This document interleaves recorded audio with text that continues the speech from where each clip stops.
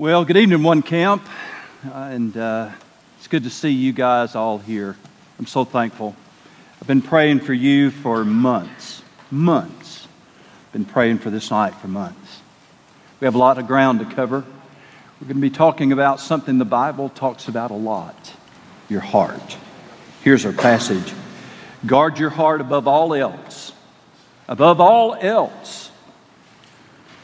Guard your heart above all else.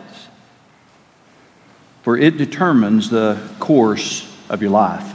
Passage is not hard to comprehend. You don't have to have a theological degree to understand what it says and what it means. Guard your heart above all else, for it, your heart, determines the course of your life. When the Bible speaks about your heart in this way, it's not talking about the blood-pumping muscle in your chest. We know that it is just a muscle, nothing more, nothing less. Very important muscle. Has chambers, valves, ventricles. We know all of those things about the heart. I tell you what, when your heart starts messing up, it gets your attention. Physical heart, we know about that. The Bible does speak of that sometimes. But of the almost 800 times that the Bible speaks of the heart, the overwhelming majority of them are speaking not about this blood-pumping muscle, but your spiritual heart. A whole different concept of the heart. We understand this from our common language and our usage of it in everyday language. I love you with all of my heart. You broke my heart. Can I trust you with my heart? Over and over again. You listen to songs on the radio. You hear it again and again and again. You can be an atheist, and there's a lot of them. And yet even atheists will get on and talk about their heart in a way that is not speaking of that blood-pumping muscle. Somehow, instinctively, they know there's something more. It's probably what Paul was talking about in the book of Romans when he said that the invisible things of God are clearly seen, which is quite a contrast when you think about it. Invisible things of God, clearly seen, being understood by the things that are made. You see, we are God's creation. He has made us in His image. And that means we have a spiritual side to our being. And that includes our spiritual hearts. The spiritual heart is the place where our desires, our emotions, and our beliefs combine to affect the will. That is what we decide to do. You're going to hear that a lot this week. I hope you'll hear it from your small group leaders, your cell group leaders. We're going to mention this a lot. The heart is where your emotions, where your desires and your beliefs all come together to determine what you do. We could say it this way, our desires, that's what we want. What we want. Our emotions, that's how we feel. Our beliefs, then, is what we know to be true, who we believe in, and what we understand to be right and wrong, and who gets to tell us. Our beliefs. Those things together determine what to do. The heart. Guard your heart above all else, for out of it are the issues of life. This is what determines the course of your life. We're going to do a little math tonight. I've got a problem here for you. And I'll tell you ahead of time that this equation is arranged so that the answer to each part of the equation becomes the first part of the next equation. You'll see it as we go out. So we're going to start out with the first one. 2 plus 2 equals... Y'all can do better than that. I'll tell you, 2 plus 2 equals... Yeah, y'all got it. Great. All right. Next one, you see it right there. So what is the x? 4 plus 16 equals 20. Y'all are smart. Y'all did a lot of good math. Next one, 20 times 9 equals 180. Y'all did that right there in your head. That's awesome. Great job. 20 times 9 equals 180. 180 then plus 67 equals 247. Let's say it this way. 24/7. Say it. 24/7. Guard your heart 24/7. See, that's our theme for the week. Guard your heart 24/7. Now, I put this equation together and obviously with an answer in mind, and I did all that for a reason. You see, the only way you can arrive at the right answer at the end of this problem is to get the first answer right and then each successive answer right. If you miss any of them along the way, then the whole problem is wrong. You can't get to that right answer 24/7 unless you get them all right. Suppose you miss the third one. Then you're still half right. If you miss the fourth one, then you're 3/4 of the way right. But if you miss the first one, you miss it all. See, that's the way life is, and that's the way guarding your heart is. You see, the enemy, the world, and everything that is conspiring against us as a people of God is out to get in your heart as a young person, because the enemy knows if he can get you wrong at your age, he can mess up everything that comes afterwards. That's not to say that it's not bad for somebody my age to mess up, but if I mess up as old as I am, hey, I've still got a lot of life behind me that doesn't change. You know, I was still saved when I was saved. I surrendered to preach when I surrendered to preach. I've still pastored churches. I had 5 kids, married my high school sweetheart. We're still married. I mean, all of those things are still there, and that doesn't change. If I mess up, God forbid, if I mess up today, I've still got a lot of life behind me that's fine. But if you get on the wrong course now, then you've got a whole life that can be messed up. The enemy knows that. We forget, but the enemy knows. That's why you're such a target. That's why there's such a battle being waged right now for your heart, students. You may not realize it. That's exactly what's going on every single day and night of your life. A battle is being waged for your heart. Guard your heart above all else, because out of this are the issues of life. We're going to look at another passage, Proverbs chapter 23 and verse 7. This one simply says, "For as he thinks in his heart, so is he." Another passage that tells us how critical the heart is. It's what we think about, what we think in our hearts determines who we are. And so when I tell you this evening that it is the place in our heart, our spiritual heart, it's where our feelings, our emotions, where our desires, what we want, come together with what we believe. And it determines the course of our life, but it's more. It determines who we are. And that belief is not something I made up. Romans chapter 10 and verse 9, and most of you have this passage committed to memory, that if you confess with your mouth the Lord Jesus and believe in your heart that God hath raised him from the dead, you will be saved. For with the heart one believes unto righteousness, and with the mouth confession is made in our salvation. The heart is where the desires, what we want, the emotions, how we feel, combine with what we believe and who we believe in. And out of it then come the issues of life. One writer called the heart the depository of all of your deepest moral, spiritual, and ethical convictions. That was good. It's that part of your life that makes you, you. It's why we have such a powerful command given in this passage, guard your hearts. Let me ask you a question, students. Those of you who have a car or a truck, when you pull up in public and get out of your car or truck and move away from it, do you lock your car or truck? Do you? When you leave your house, do you lock your house? Do you put a lock on your piggy bank? Sorry, y'all don't have piggy banks. We certainly are careful about our money. by the way, be careful with your money here at camp. Amen? I know we're all Christians here. Be careful. Are we careful with our phones? Do we lock them?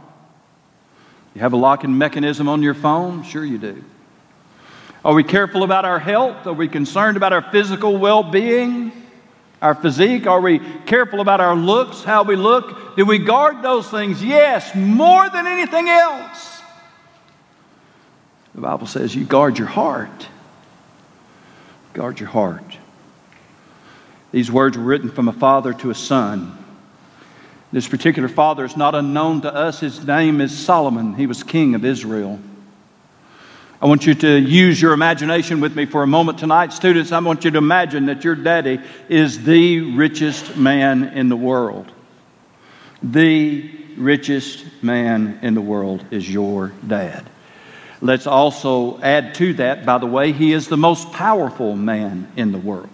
Your dad. Those two things often go together. It certainly did in this case. Richest man in the world, most powerful man in the world. He's your dad. He's in the prime of life. He's in his 40s. His wisdom, he is so incredibly intelligent that people literally come from around the world to ask him questions and seek his opinions about how they should live. And you know this. Your dad's in demand. People stand in line to see him. One day your dad calls you up, sends a messenger to you. You walk in, and there he is, surrounded by guards that are all carrying gold shields. He is sitting on an ivory throne that is overlaid with gold. That was a wonder, one of the wonders of the ancient world. He has a golden crown upon his head, a scepter in his hand, and he waves to you. Son, come close. Baby girl, come here. Come here, son. And he pulls you close like only a dad can. He's got that intense look on his face. He's not mad. He's intent. Or y'all follow me. Have you seen that intense look in your dad's eye? You listen to me. What does he say? Guard your heart. More than anything else, you guard your heart. Don't ever forget it. Guard your heart more than anything else. I'm not really making that context up. That is exactly what the Proverbs were. Solomon's words to his son. Guard your heart. By the time this week is over, you're going to feel like we've worn you out talking about the heart. But honestly, with only 3 days left now, I wonder if we've got enough time to really cover it. But I hope by the time we load you up on the buses Friday morning that you'll go out of here remembering and thinking about this old man and that old man from long ago, reaching across the centuries, telling you more than anything else, more than you protect anything else, more than you're concerned about anything else, more than you guard anything else, you guard your heart. For out of it is the course of your life. There's two primary reasons in why we're told to guard our heart. You'll hear these again too. We guard our heart for the same reason then that we guard anything else, because it is precious and valuable. Precious. If our heart is what determines the issues of life, and it is, then it is incalculably precious. And so like all really, really precious things, we take care of them. We're careful with it. Guard your heart. But also, obviously, we guard things that are precious because they're in peril. They're in danger. And we're not really left to wonder for very long about what the big threat is, the big danger is to our heart. If we know it is precious, and it is, and if we know then there's something that puts it in grave danger, then what is it? And we're not going to have to read very far in the Bible to know what that is. Because the very first time the heart is mentioned in the Word of God is in Genesis chapter 6 and verse 5. Then the Lord saw that the wickedness of man was great in the earth, and that every intent of the thoughts of his heart was only evil continually. And the Lord was sorry that he made man on the earth, and he was grieved in his heart. Yes, that's the first and second time that the heart is mentioned in Scripture. One is when man's heart was filled with sin, and one was when God's heart was broken. It grieved God's heart. Do you ever think that we can grieve the heart of God? Ephesians chapter 4 and verse 30 says, "Do not grieve the Holy Spirit of God, by whom you were sealed for the day of redemption." Literally, that could be stop grieving, because we already are. It's not like it took him a long, long time to get there. I mean, we start with Genesis 1, Genesis 2, Genesis 3, the fall, then Genesis, boom, there's Genesis 6. And God looked at the hearts of men, and they were full of evil. Full of evil. We guard the heart then because it's in peril. And what is the greatest danger to the heart? It is its inclination toward sin, toward things that are evil. You have that in you. I have it in me. Guard your heart, because that heart is bent toward evil. We're going to look in Isaiah chapter 57 tonight. If you have your Bibles, you want to turn over there, you can do that, but we'll have the passages up here if you just want to follow.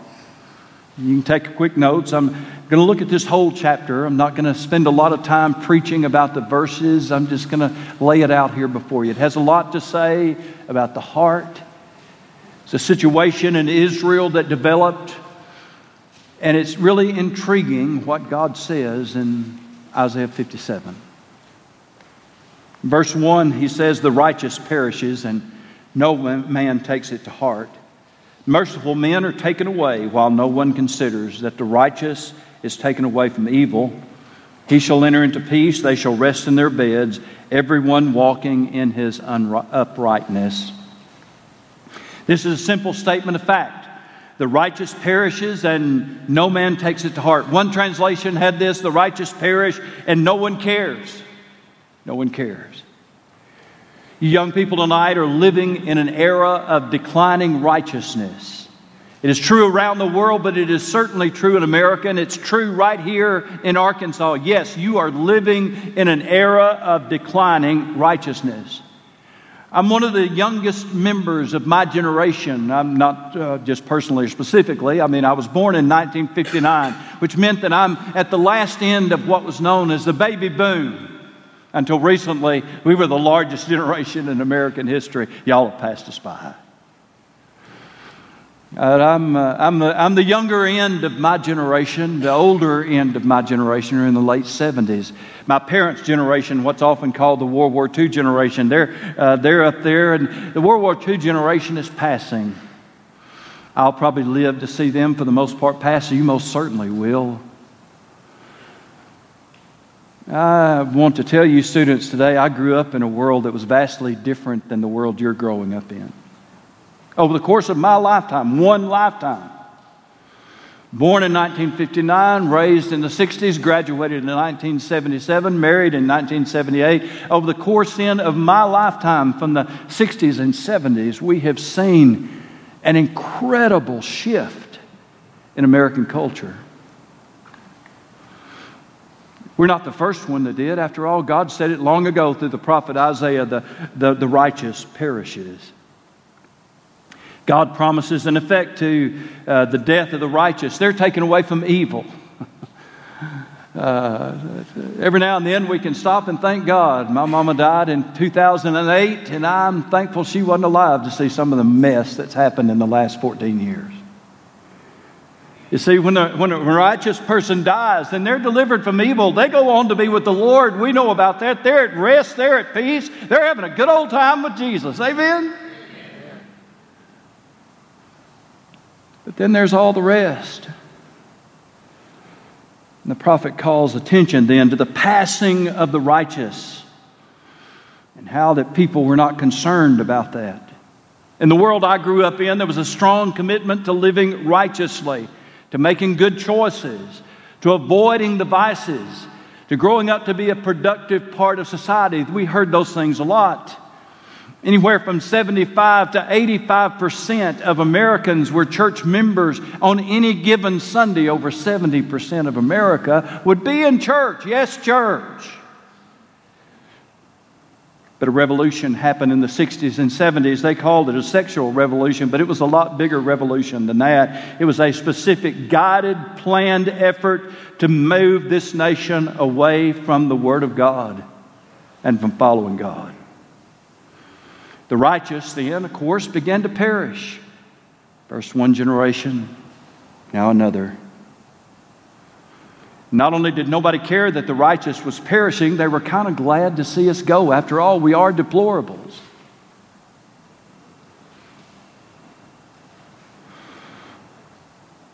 God not only saw then the righteous passing, but He saw something else. Verse 3, Isaiah 57. But you draw near, sons of the sorceress, offspring of the adulterer and the loose woman. Whom are you mocking? Against whom do you open your mouth wide and stick out your tongue? Are you not children of transgression, the offspring of deceit? You who burn with lust among the oaks, under every green tree, who slaughter your children in the valleys, under the cleft of the rocks. You see, the righteous was passing. God saw the righteous in a state of decline, but there was another group that was increasing, and God calls them the children of iniquity. The children of iniquity. He describes them as having open mouths and tongues sticking out. And this is a posture that we're familiar with. We know what it looks like. God is talking about somebody who's screaming. Somebody's hollering, yelling, screaming. You ever see that in your world? Yeah, yes, you do. We know that posture well. Who are they screaming at? Screaming at God. Screaming at God's people, God's truth. So in this day when the righteous was in decline, another generation is coming up, the children of transgression. According to the Center for Disease Control, CDC, they've been in the news quite a bit over the last couple of years, CDC. I know this because I looked it up last week to make sure it was still there, and sure enough, it's still there. And in 2020, the last year that they offered statistics for, 40% of the births in the United States of America, 40% in 2020 were to unwed mothers. By the way, 100% of those births, according to the CDC, were to females. I was really surprised that language was still on there. Probably by next week or two. Now that I've called them up, Facebook will tell them and they'll be changing it. The CDC can still see the obvious truth. Only women can give birth. But let's not overlook the tragedy of this. 40% of the births in the United States of America in 2020 were to unwed, unmarried females. God, you see, was looking down at a people who were turning away from Him, and He called them then the children of iniquity. On a high and lofty mountain, verse 7, He says, you have set your bed, and there you went up to offer sacrifice. Behind the door and the doorpost, you have set up your memorial. For deserting me, you have uncovered your bed, you have gone up to it, you have made it wide, and you've made a covenant for yourself with them. Let me just stop there and remind you, or actually tell you, because most of you don't know this, is that God designed sex between a man and a woman to be a covenant relationship. Did you know that? Ask your pastors, your youth leaders about it. They'll all tell you. God designed it to be a covenant relationship. So He saw them up on the mountains then. They've uncovered their bed. They've enlarged it. They've got a whole lot of people in their bed now. And you've made a covenant for yourself with them, and you've loved their bed, and you've looked on nakedness. God said they'd move their bedrooms to the mountaintops. He's not talking about the snow-covered Rocky Mountain kind of peaks here. These mountains represented open hilltops. And what God was saying was that they'd moved their bedrooms out into prominent display where anybody could see. You know, what goes on between a man and a woman is private. God set it up that way. It's intimate and private. But in Isaiah, long ago, Isaiah 57, God said, you've moved it up on the mountains. And the mountains could also refer to a place of prominence. It is where they had made it the most important thing. Like it trumps everything. The most important thing in all the world is your sexual activities. It defines you. It makes you who you are. It's the most important thing of all. God said, you put it up on the mountain. It says, children of iniquity, what have you done? You've forsaken me. You've moved your bedrooms up on the mountaintops. Verse 9, you journeyed to the king with oil and multiplied your perfumes. You sent your envoys far off and sent down even to Sheol. You were wearied with the length of your way. But you did not say it is hopeless. You found new life for your strength, and so you were not faint. God describes them seeking something. And what are we seeking? We're seeking companionship. We're seeking love. We're seeking intimacy. We're seeking peace in our heart. But the more they went this way, the more troubled they became. They did not find what they were looking for. So what did they do? They went on further and further and further and further, never admitting, never imagining that they should admit that what they're trying isn't working. Verse 17, for the iniquity of his covetousness I was angry and struck him. I hid and was angry, and he went on backsliding in the way of his heart. They'd go to the king, to the ruling authorities, thinking that the ruling authorities somehow could give them something that would give peace and comfort in their heart and life, and it just wasn't there. It didn't matter how many kings passed how many laws. Just didn't work. They determined a way. They determined a course of life, and they're determined to make it work. They started their life in iniquity. They didn't want to admit it or acknowledge it. They went further and further and further into it, never admitting how hopeless it made them feel inside.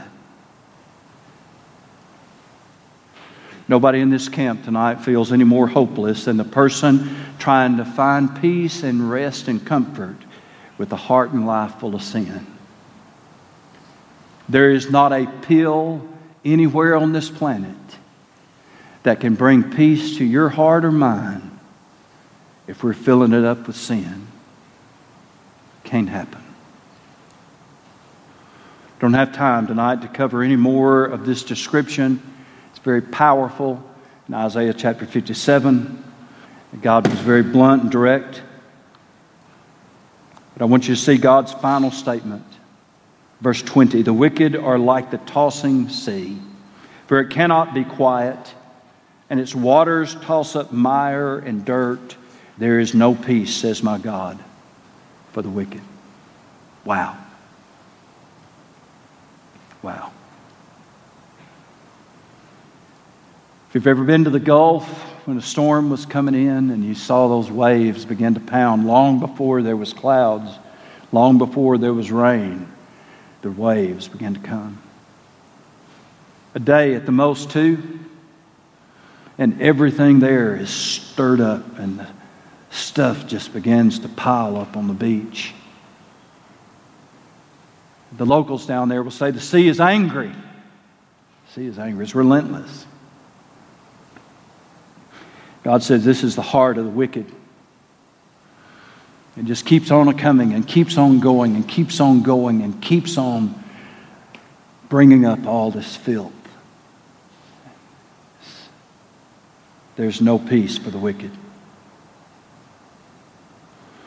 In spite of the ways that God had moved in judgment, they kept on going. In spite of how weary they became and how tired they got of it all, they kept going. In spite of the hopelessness that was in their heart and the helpless feeling, in spite of the fact that they wanted to quit and they just couldn't, and it just kept on and kept on and kept on, and there was no peace. But there was sin and backsliding in their hearts. They feared. I didn't read all those passages. You can read them tonight. They feared, but they didn't fear God. They cried out, but they didn't cry out to God. They cried out to their idols that they had made for themselves. You know, when you cry out to an idol, you know what an idol says?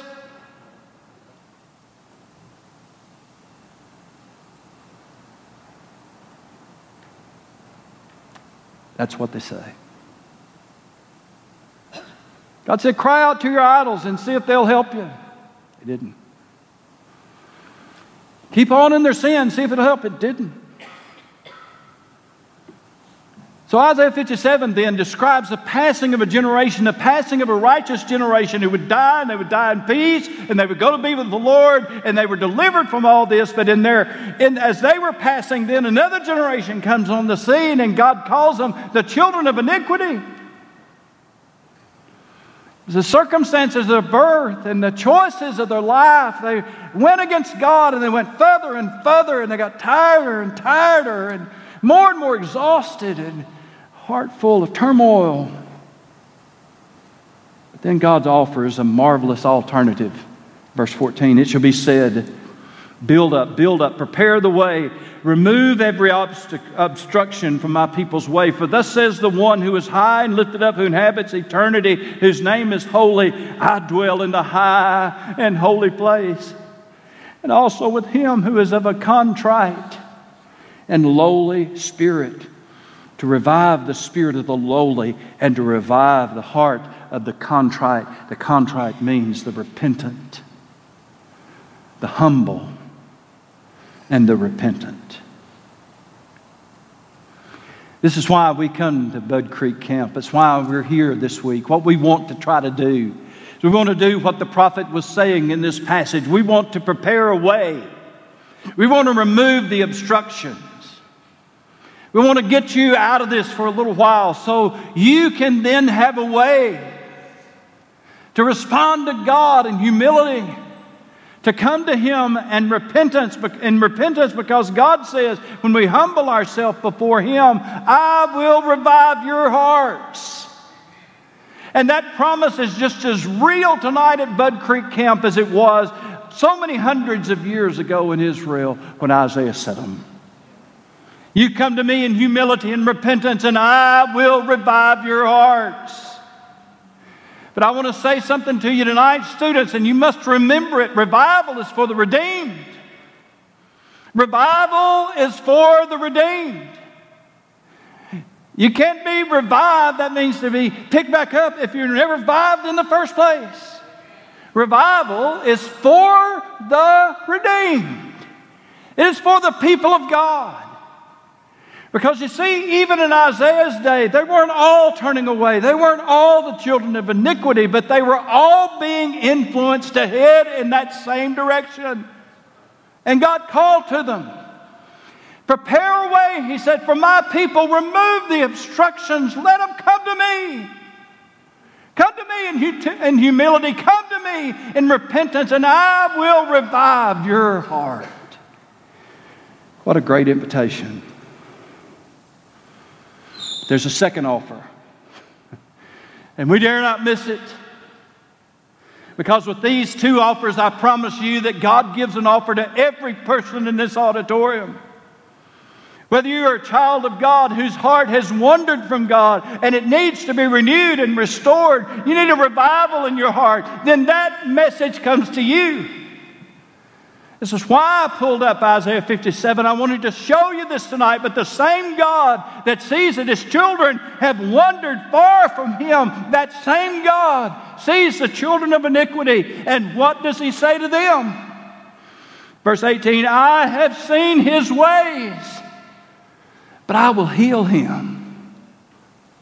I will lead him and restore comfort to him and his mourners, creating the fruit of the lips, peace to the far and to the near. Paul quoted from that passage in the book of Ephesians. Jesus Christ came and proclaimed peace to them that are far off and to them that are near. And so it doesn't matter. You might be in a church service like this for the first time in your life. You might have been going to church for many, many years, but I want to tell you tonight, going to church doesn't save anybody. You can sit in a soft padded pew of a church every Sunday morning and be lost and going straight to hell. And there's many people in this service tonight that can give testimony to that. It doesn't matter whether you're far off or whether you're near. God sees the children of iniquity. And that may be you tonight. You're unsaved. You're lost as you can be, and you know it. You had no choice no say in the circumstances of your birth. You may have been born to parents who weren't married. You may not know your birth parents. You may not have ever known the love of a mother and a dad who loved each other and loved you. You didn't have any control over that. You didn't. You were born into the situation you were, and God sees that. I'll tell you what else God has seen. He's seen what you've been through. He has seen what has been done to you. He sees the heartbreak. He sees the hurt. He sees every step you've taken trying to fix yourself and trying to feed all of this into that big hole that's your heart. God sees it. And what does He say? I have seen your ways, but I will heal you. I'll heal your heart. You're already weary. You're already tired. You can keep going and keep trying, or you can listen to God tonight. God knows who you are. He knows where you are. He knows where you've been. He knows what you've done. He knows what you're planning to do. And He says, I'll bring peace to those who are near and to those who are far off. God's invitation is to everybody in this building tonight. Have you allowed your heart to turn away from God as a believer? God says, you come to me and I'll heal you. I'll bring peace to you. To those who are then have never been saved, God said, well, I will revive your heart. But then God also says, I'll heal your heart. One writer spoke of how the heart is like a fine musical instrument. He said you can tune it, hang it on the wall. I think of a violin. He didn't say a violin specifically, but that's what I think of. A violin, it has to be tuned, hung on the wall. You leave it there hanging in its place. You come back in a little while. Guess what you've got to do? Tune it again. The heart is like a fine instrument that has to be tuned. There's no such thing, you see, as once tuned, always tuned. We got a piano tuner in the building tonight. You can ask him after service. There's no such thing as once tuned. Maybe those digital things, but those things got strings. Nuh-uh. They get out of tune. Brother Jason, our band is going to be coming up now at this time, and as they're coming, you know, I asked them to sing that song, Come Thou Fount of Every Blessing. And we used to sing it when I was your age. I loved it then. I love it still. Come Thou Fount of every blessing, tune my heart to sing Thy grace. Streams of mercy never ceasing, call for songs of loudest praise.